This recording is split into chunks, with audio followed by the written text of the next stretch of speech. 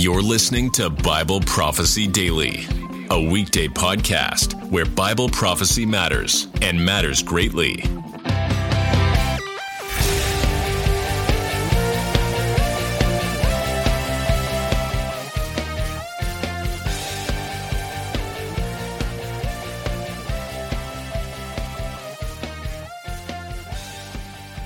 There's various platitudes out there that, that are intended to really discourage people from studying eschatology, the doctrine of last things, or more specifically on the second coming of Christ. And some of these slogans, on the surface, they may sound nice and pious, but on closer examination, it's just not biblical reality. And they're not biblical reality because when they're shown in light of Scripture, they are deflated. So I want to play for you now a portion of my introduction responding to these platitudes and responding with the Bible, responding with Jesus' own words and Paul's own words and the words from the book of Revelation, which of course are the words of Christ. And I'm certain that all of you have heard at least one of these platitudes, if not more. And maybe some of these platitudes, have deflated your enthusiasm to study, the doctrine of eschatology in times. Well, I am going to equip you to respond to them in a meaningful fashion with, of course, God's Word. I'm Alan Kurschner of Eschatos Ministries, and the ministry is dedicated to teaching eschatology, particularly from a certain perspective, what's called a premillennial, futurist, pre-wrath perspective. If you never heard of the term pre-wrath, you'll understand it at the end of today. Most popular view out there, which is called pre-tribulationism, and maybe some of you today here come from a pre-tribulational perspective, and if you don't know what that is, I'll be explaining some of these terms. And if you do come from a different perspective, I'm glad you're here. All I ask is you don't have to agree with everything I say today, although I'm going to try to give a biblical case for my perspective. But what I do ask is that you just understand the biblical argumentation today, the case that I want to make, because I believe it is very important. I believe this message is very important because there's a consistent warning in Scripture that God has ordained the last generation of the church to experience its most unprecedented persecution ever in its history.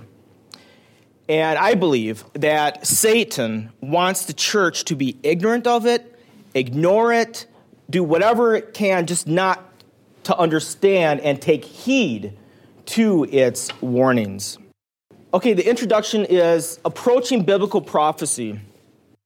At the outset here, I want to basically deflate some platitudes that are out there. Very popular platitudes or slogans that you may encounter when you talk to other people about the second coming of Christ. And the first one, so I'll just list a few of these here. Often you might hear, well, what only matters is the fact that Jesus is returning. I'm just curious, how many have heard that platitude, right? All right, I see shaking heads, yeah. Another one, it will all pan out in the end. No, it won't. Jesus does not say that. Yes, of course, Jesus is going to have ultimate victory, right? That's the end. But there's something called the means that, before the victory, why does Jesus, some of the most severe warnings from Christ have to do with before the end. Not after the end or the end itself, but before the end. And another platitude is, well, this doctrine divides the church. And I can tell you there's many people out there right now that they do not believe that these seminars should exist. They believe this is dividing the church, and I'm going to have a few things to say about that in a moment here. In fact, I believe that these type of seminars, the biblical teaching, unifies the church. Ignoring an issue, silence and conformity is not unity. That's disunity. I believe that meaningful biblical interaction among Bible-believing Christians is a good thing, right? And hey, at the end of the day, even though we may not all agree, we can still have fellowship and unity. Another platitude: who are you to think that you have the right answer? That kind of undermines the perspicuity of Scripture, the clarity of Scripture. It also undermines, this platitude also undermines the authority of Scripture as well. Because Jesus commanded us to have the right answer, as we'll see. Another platitude is theologians have been debating this for centuries. Yeah, they've been debating a lot of doctrines. The gospel has been debated for many centuries. Are we supposed to just ignore it, right? We're supposed to fight for biblical truth. Another view is, well, there's so many views out there. Actually, there isn't. There's like 3 or 4 views out there. All right, so how do we counter these platitudes? How do we deflate them? Well, we deflate them with the Word of God. Look at the Matthew 24 on page 1 of your workbook here. Study God. Matthew 24:25. Jesus himself. This is so Matthew 24, right? It's in the Olivet Discourse. This is one of the longest discourses Jesus gave in his earthly ministry. It's toward the end of his ministry. It's Matthew 24:25. Also, there's an account of it in parallel account in Luke 21 and Mark 13. And here Jesus says, in the context of the Antichrist Great Tribulation, Jesus says, he ominously warns us to be aware of what will happen before he returns. He says, see, I have told you beforehand. Now, Jesus doesn't simply say, hey, I've warned you here. No, he says, I have told you beforehand. That's an ominous warning. In other words, what that is implying is that once these events begin and you're not prepared, it's going to be too late to get your spiritual house in order. You're going to find yourself in this time, and then you're going to be fretting about, what's going on and all this, instead of having a peace about, okay, I understand. This is what Jesus told us what would happen, right? At Luke 18, I have a cross-reference here. Luke 18:8, we're probably all familiar with that verse. It says, when the Son of Man returns, will he find faith? Well, that's another ominous warning. That implies that when Jesus does return, there's not going to be much faith. There's going to be a lot of apostasy, but there's not going to be much faith. Matthew 24, in the next bullet point here, Matthew 24, verse 32 to 33, This is in the context of Jesus just explained, he described all these events that are going to happen before his return. And then he says, learn this parable from the fig tree. Whenever its branch becomes tender and puts out its leaves, you know that summer is near. So also you, when you see all these things, know that he is near, right at the door. So, these platitudes, whoever says that, well, we can't really know these events, when are they going to happen, whatnot. Jesus says, no, you're actually going to know the season. You're going to know the season. You're not going to know the day or the hour, but you're going to know the season of these events.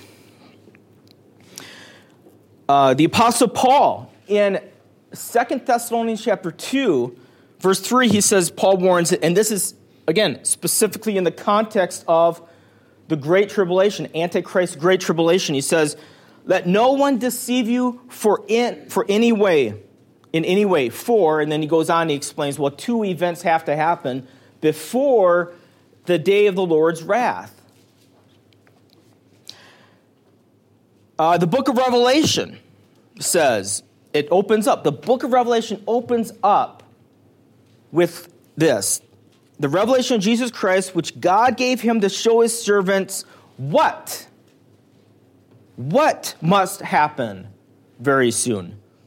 He made it clear by sending his angel to his servant John. Blessed is the one who reads the prophecy, words of this prophecy aloud, and blessed are those who hear and obey the things written in it, because the time is near.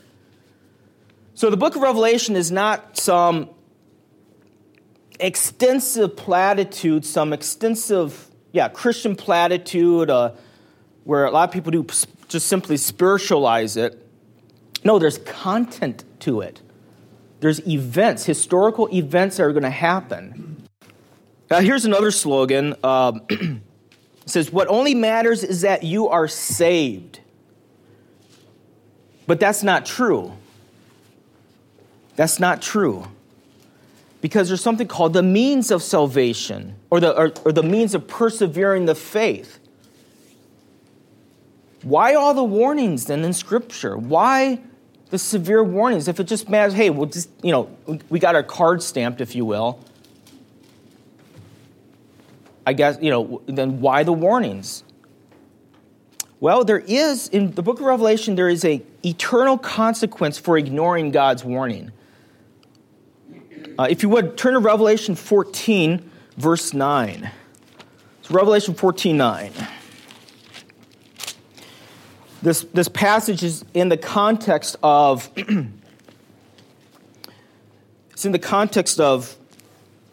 there's three angelic beings who are giving three warnings to humankind. It's a universal warning.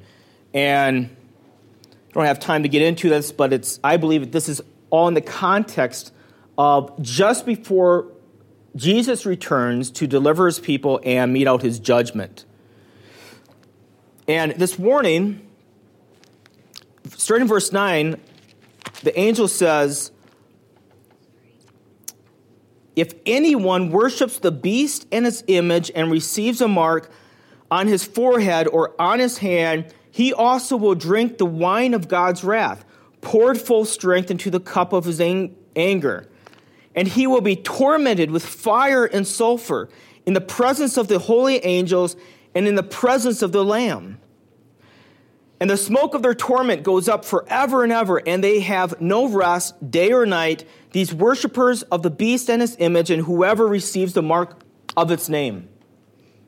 Now, let me just stop there for a moment. So here we have a warning. This is the most explicit passage in the entire Bible on hell. And it's specifically in the context of the Antichrist mark and his beast, or the mark and his image. So it's interesting that the most explicit passage on hell in the Bible is in the context of the Antichrist mark system. Don't take the mark, or you're going to suffer eternal consequences. Now, someone would say, well, that's a warning to unbelievers. Really? Read on. Look at verse 12. Here is a call for the endurance of the saints, those who keep the commandments of God and their faith in Jesus. Wait a minute. I thought we're raptured out of here before the Antichrist mark system. Why is this a warning to believers? So anyone who says that eschatology, what matters that you're saved has nothing to do with the eternal soul, this passage says it has everything to do with the eternal soul. If you take the Antichrist mark system, if you worship the Antichrist, you will suffer eternal perdition. That is explicit in Scripture. And I have seen many prophecy interpreters try to get around this text, and they can't. This is as explicit as you can be. So this is very relevant to one's salvation. Okay, the next bullet point here, we'll move on. So the doctrine of the second coming of Christ should not divide the body of Christ, but it should unify it. I'm here to be a unifier. I'm not here to divide believers. I want to unify them in the truth of God's word. Now, I mentioned here this requires meaningful interaction. I'm not here to say, hey, this is what I believe. See you guys later. No, I want interaction, right? I want a meaningful. If we disagree, right? That's why I'm going to have some questions after each period. So, in meaningful interaction, it's not by, silence or ignoring this issue. We need to have meaningful interaction, people. Tradition in churches happen. Encrusted traditions happen in churches. You know how that happens? When people ignore an issue or there's conformity. Everyone knows, you can't talk about that. That's how tradition happens. But we're supposed to be Bereans, testing man's word with what God says.